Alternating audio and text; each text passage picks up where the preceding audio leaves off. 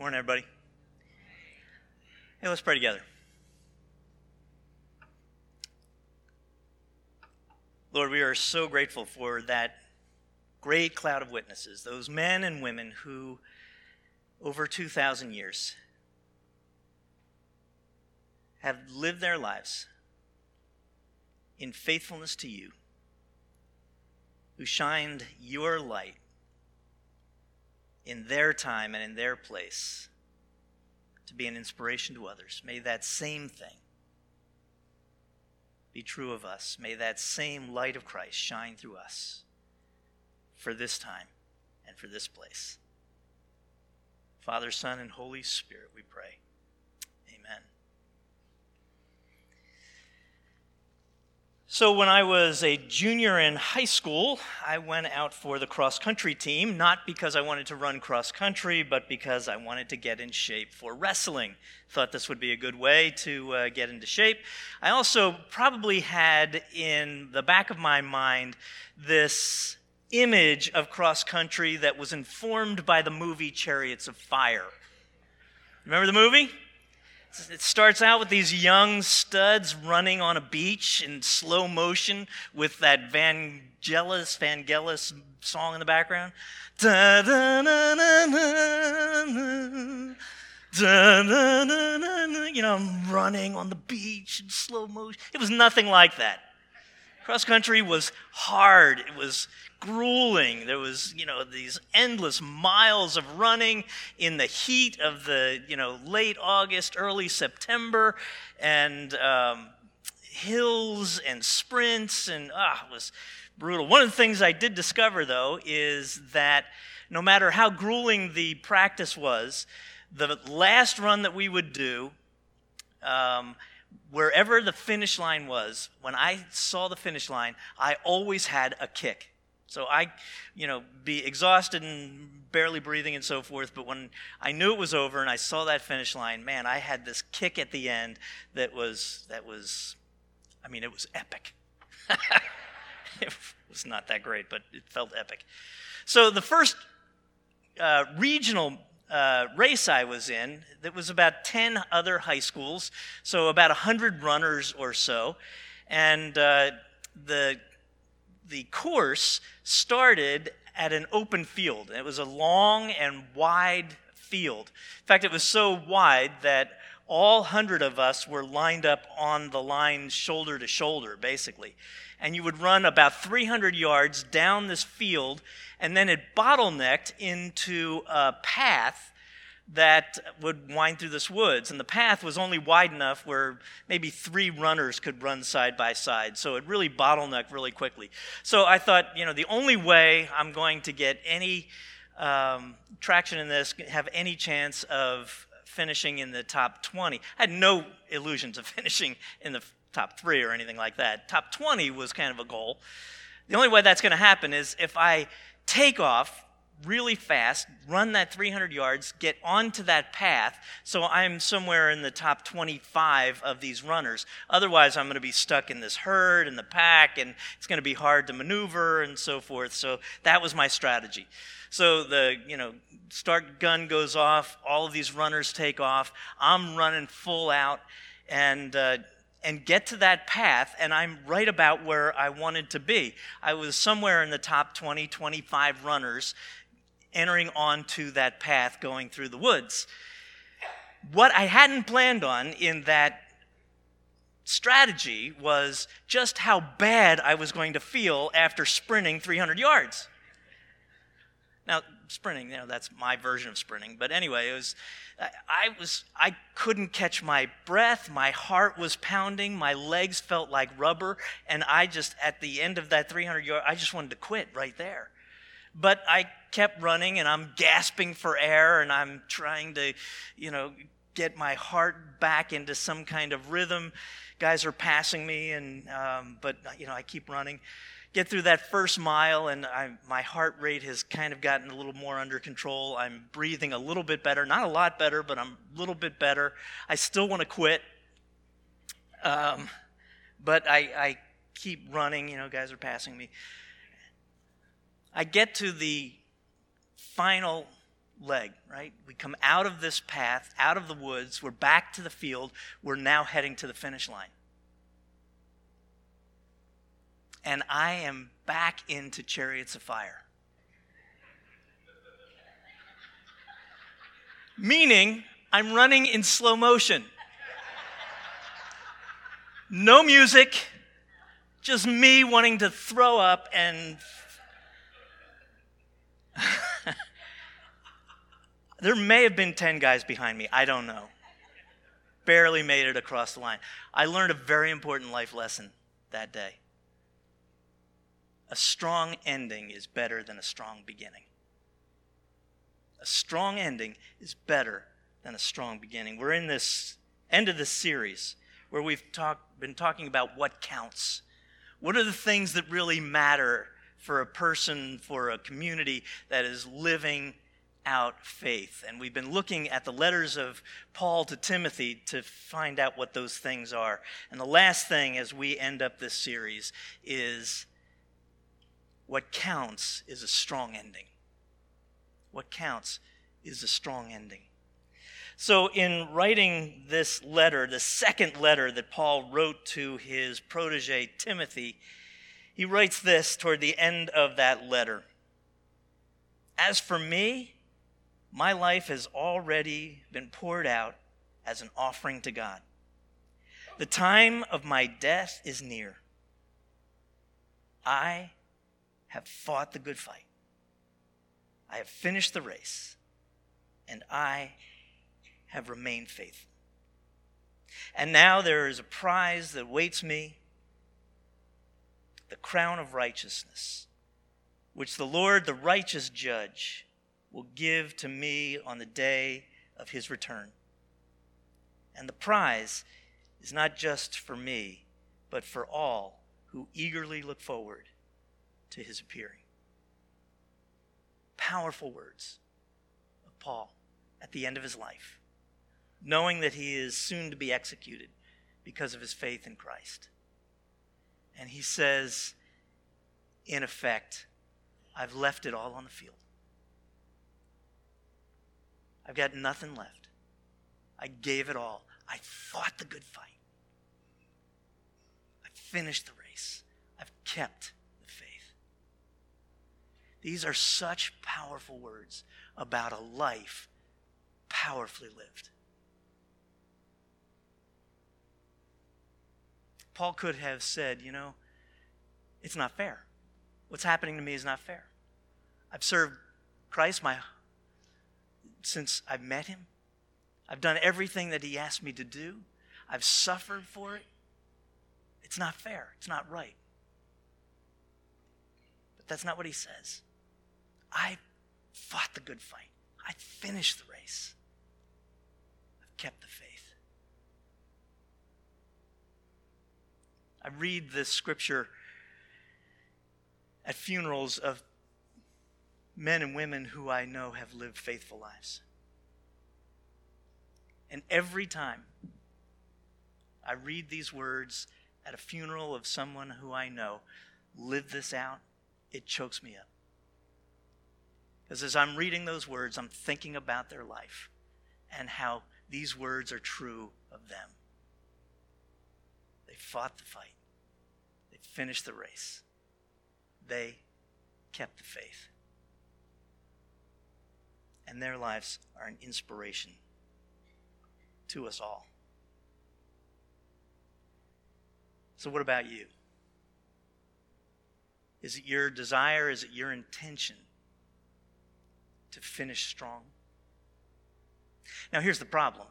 We don't know when the finish is, right? So yeah, I'd like to finish strong. Could you give me an idea? Like, when is the finish so I'll be strong, 2 weeks?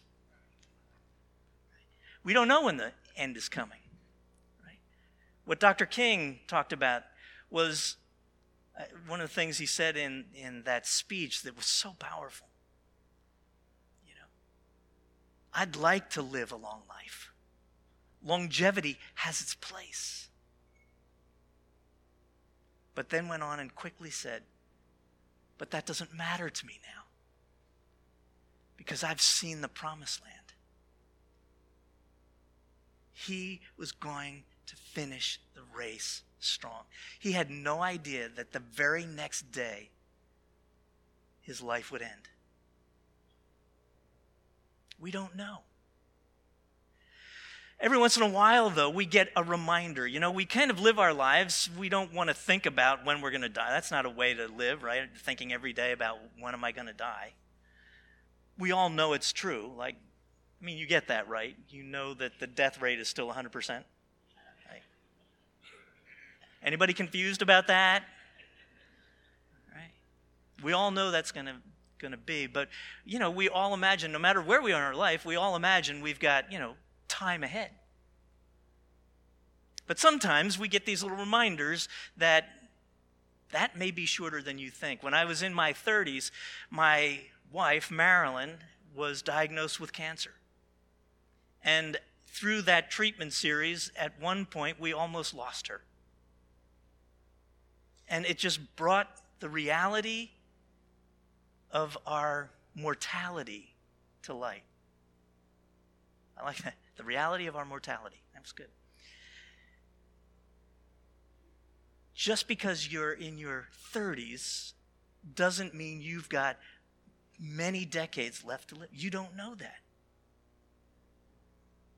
When I was in my mid-40s, I ended up with blood clots, one in my leg and one in my lung. And the doctors made it very clear to me that this is a very serious condition and could be fatal. And so laying in a hospital for 2 weeks, thinking about my mortality. As many of you know, back in December, my family was in a serious car accident. It's December 28th. I did not wake up on December 28th and think this could be my last day. But the way the day ended, I thought that could have been my last day. So finishing strong is not about knowing your end date and going, all right, you know, a couple of months before the end, I'm going to really get it. I'm going to do a sprint. It's about living your life today in a meaningful way. That's what we have today. Today, today, today. How you live today will determine whether you finish strong. So, with that in mind, I want to go back. So the scripture that we just read talked about fighting the good fight and finishing the race and keeping the faith. Just before that, in verse 5, he gives these instructions to Timothy. Listen to what he wrote. But you should keep a clear mind in every situation. Don't be afraid to suffer for the Lord. Work at telling others the good news and fully carry out the ministry that you've been given. He gives him 4 instructions. And in essence says, this is what you should be doing, Timothy. This is what I've been doing. And because of that, he's now able to finish strong. 4 things he said you should be doing. The first is to keep a clear mind. Keep a clear mind. Another way that those words of Paul could be interpreted was to be calm and collected in every situation. Be calm and collected in every situation. Are you calm and collected in every situation? Yeah, one honest guy over here. I think that meant no. Right? That's easy to say, keep calm and collected in every situation. But here's what Paul is saying, that anxiety, fear, worry will rob you, deplete you of your life, and will cause you to make less than God-honoring decisions. When worry and fear are ruling in us instead of a clear or calm mind, we end up making bad decisions. Because worry means that I am out somewhere thinking about what if, what could happen, what might come, and I'm allowing the anxiety of what could possibly happen to rule my today. At Ash Wednesday service that we just had this past Wednesday, I was talking about what people are giving up for Lent. And you know what the top 5 things this year, according to, the internet, so it's got to be true. Top 5 things that people are giving up in this country for Lent. Number 1 is chocolate. Number 2 is meat. Number 3 is alcohol. Number 4 is social media. Number 5 is swearing. I don't know what that... all right. You've got a problem. Anyway, so the first 3 are about physical health, right? If you eat too much chocolate, too much meat, too much alcohol, it has physical consequences. So it's about physical health. Social media, if you're spending all your time on that stuff, it's affecting your mental health. And so, to give it up is a good thing for your mental health. So I asked the question, what could we give up that would be good for our spiritual health? Worry. Worry. Paul is saying, keep a clear mind. Be calm and collected in every situation so that you can make wise decisions today. In another letter that Paul wrote to another church in Philippi, Paul wrote these words, "Be anxious about nothing, but in everything, through prayer and petition, with thanksgiving, make your requests to God. And the peace of God, which transcends understanding, will guard your heart and your mind in Christ." Rather than investing in worry that is going to not serve you well, instead, turn that stuff that concerns you over to God through prayer and petition, and be thankful. So even as you're giving your worries to God, that in your mind as you pray, you're remembering, you're thinking about those things that are blessings in your life right now. And you'll experience a deep peace that will protect your mind and your heart. Paul says, you want to finish strong? Have clear thinking, have a clear mind in every situation.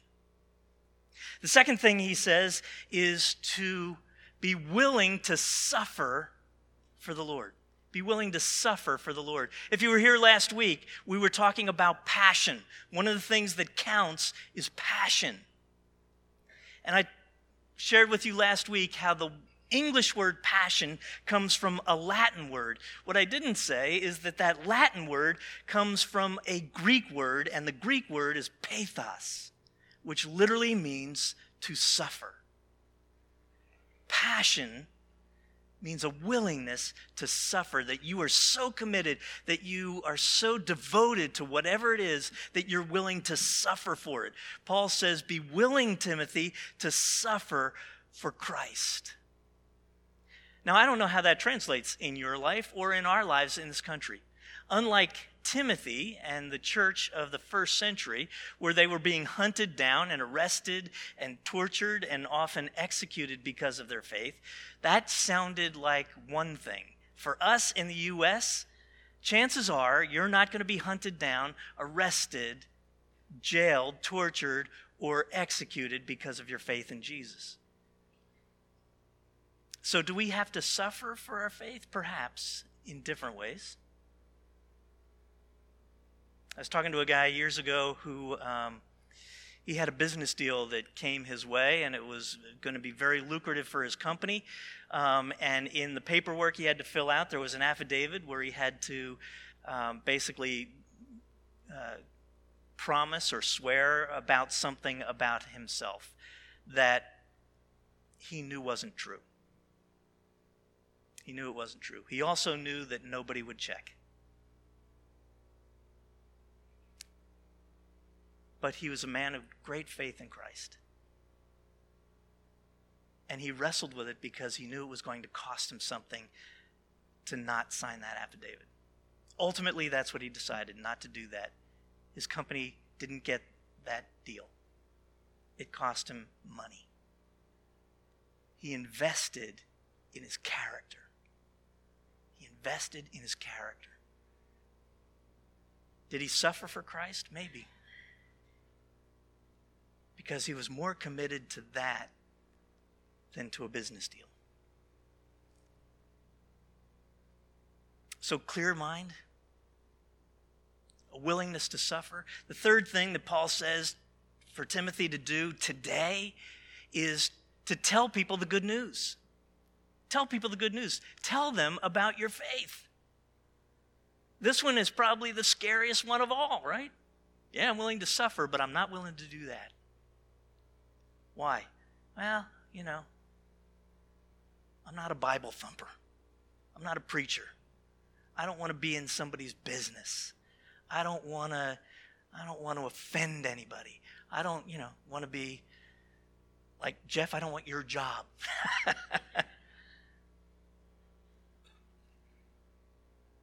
There's a couple I was talking to here a couple of weeks ago. They've been coming for a few years. I've watched their faith just ignite over these last several years. It's been fun to watch this husband and wife as their faith has just grown and expanded. And so they were sharing with me how, they're genuinely excited about their faith, and they are talking about it with family members and friends and are surprised by how resistant people are to hearing about it, to talking about it, to even having a conversation about this. Like, they can't figure out why can't we even just talk about it? We're not telling you to believe it. We're just telling you what we're experiencing and so forth. Why is this a problem? But what I love about this couple is that they're doing it with just such pure heart, this winsome spirit. This is our experience. That's all we're called to do. We're not responsible for people's reactions. We're not responsible for people's decisions. We're simply responsible for sharing that good news, the things that you're learning as your faith is growing.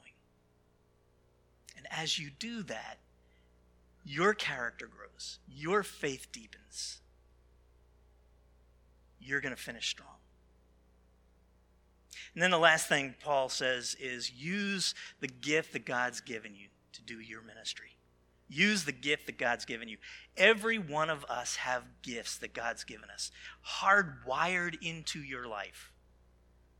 How are you using your God-given gift to bless the lives of others, both within the community of faith, within the church, and beyond? God gave you the gift not for you to hide it away, not for you to use for your own advantage, but to use it to bless the lives of others. As we do that with our spiritual gifts, as we use our gifts for others, they're blessed. And ultimately, you get a blessing as well. And so that's what Paul is saying. Live your life in this way. As you do these things, Timothy, today, because you don't know if you have tomorrow, as you do them today, you're investing in your character, you're investing in your faith, you're going to finish strong.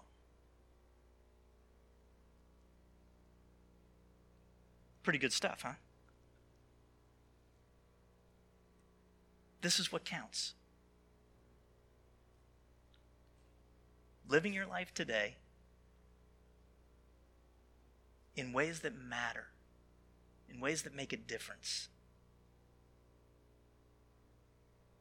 These are the things that count, and these are the things that ensure that you'll finish strong. Now, Timothy, as far as we know, Timothy lived his whole life in faith. We know from the letter that Timothy's grandma and mom were followers of Jesus. Timothy grew up in that household. At some point early in his life, he accepted Jesus.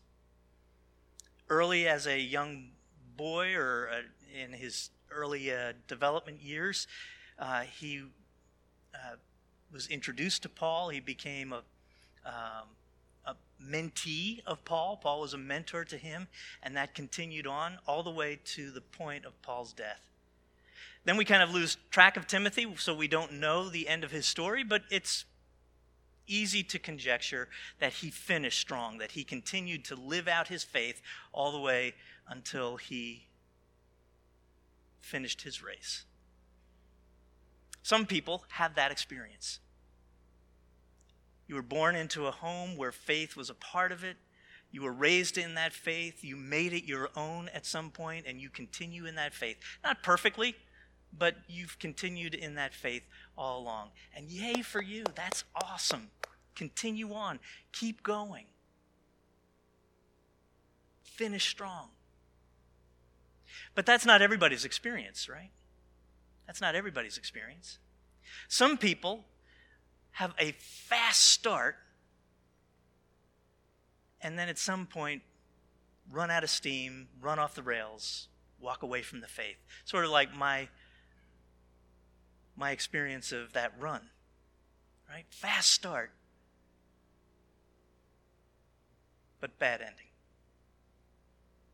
Paul writes about one of these guys in that 4th chapter, in verse 10. This is what Paul says.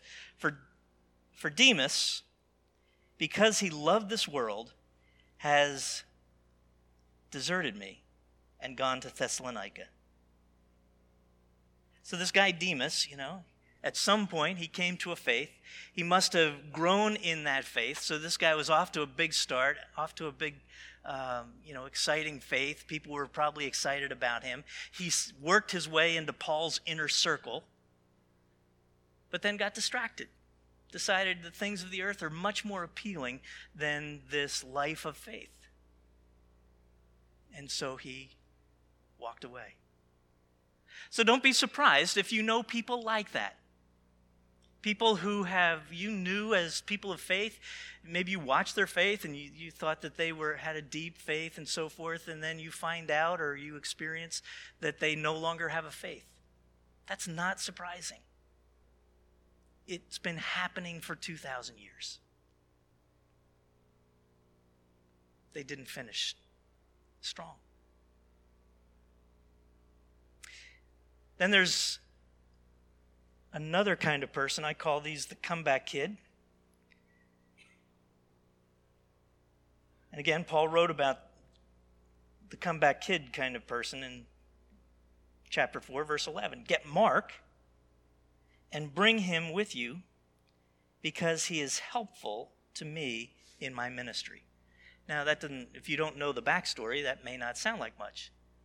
But the backstory is that Mark was a follower of Jesus, a disciple of Jesus. Paul saw this young Mark, was excited by him, invited him to go on one of his missionary journeys, and while they were on this journey sharing about Christ, Mark bailed. Right? Mark, whatever happened, he got scared or he got distracted, whatever it was, he bailed. He bailed on the mission, he bailed on the faith, and he went his separate way. But then a guy named Barnabas came alongside Mark, encouraged him and spoke with him and worked with him, and eventually Mark came back to his faith.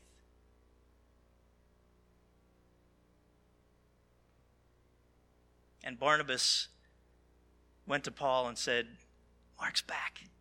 I want to take him on this next missionary journey. And Paul's response was, fool me once, shame on you. Fool me twice, shame on me. No way. No way is this guy going to go with me on this. He bailed the last time. He can't be trusted. And Barnabas said, no, we got to take him. And they had such a big dispute that Barnabas and Paul went their separate ways. Barnabas took Mark with him. Right? So here Paul is at the end of his life. And who does he want Timothy to bring with him? Mark. Because he's helpful to me in my ministry. Come back, kid. you know that Jesus loves prodigals. People who abandon the faith for whatever reason, for a period of time, but then come back into the fold, back to Christ. Love those stories. Love to see when that happens. Have seen it on more times than I can count. Those people then get to finish strong. Then there's one last category of folk. These are the folks who had no faith throughout most of their life. Good part of their life. They maybe didn't grow up in a church, or if they did, they never accepted it, never believed it. Went on about their lives, living their lives on their own terms. But somewhere late in life came to faith in Christ. And those are great stories as well. Reminds me of a good friend of mine. This is a guy who, that was his story. He lived life on his own terms for the first 4 decades of his life and did quite well. He did a lot of damage too, but he did quite well, at least on outward appearances. His business life he was so successful that he was making plans to retire and be financially secure at 50. That was his plan. But then his marriage fell apart. And that broken relationship caused him to begin to look around at the landscape of his life, and he realized his life was a mess. He was devastated. He didn't know what to do. He found his way here. And I met him the first time he showed up, and he was sitting in the back there, and I just went over to talk to him, and he began to tell his story and began to weep. So I took him back in my office, and we spent some time talking, and then we got together on a regular basis for a while, talking about his life, talking about faith, and at some point along the way, he decided to ask Jesus to become the leader of his life and the forgiver of his sin. And I watched as his faith grew and blossomed. He became a man of regular prayer. He got interested in the Bible. He got really interested in the Bible. And he became the Bible guy. Like he was telling all these guys, you ought to read the Bible. Let me help you read the Bible. Like, when did you become that guy? And then he began to serve as a mentor first to high school boys. Went on some mission trips. Started a small group. Powerful. How his life turned around. His real life. His whole life. I was with him in the hospital when the doctor came in and told him that he had multiple myeloma, and watched over the next several years as that disease progressed in him. He was physically weakened, but his spirit was increasingly strong. It was an amazing thing to watch.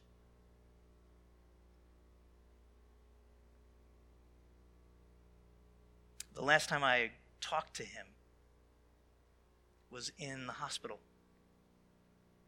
I'd come to serve him communion. He was having a good day that day, and so he was sitting up, and as I was setting up the communion elements on the tray at his bed, I asked, so how are you doing?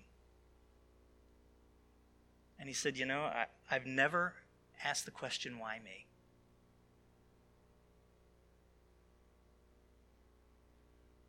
I know where I'm going. I'm fine. And about a week later, he passed. When he gave his life to Christ at 41 years old, he had no idea that his life would be ending at 55 years old. But that time that he spent between his early 40s and his mid 50s was the most significant time of his life. He lived each day for Christ. And he finished strong. That's what counts. That's what counts. The decisions that we make today, the way that we choose to live our lives today, will determine if we finish strong. My prayer for you and my prayer for us is that we will be a people who live our lives following Christ, and that as he forms our character, that our lives make a difference and we finish strong. Let's stand for closing prayer.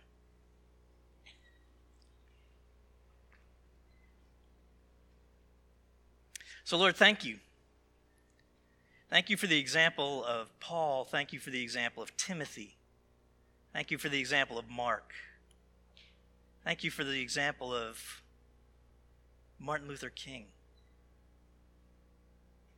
Thank you for the example of Angelo. Men and women who followed you,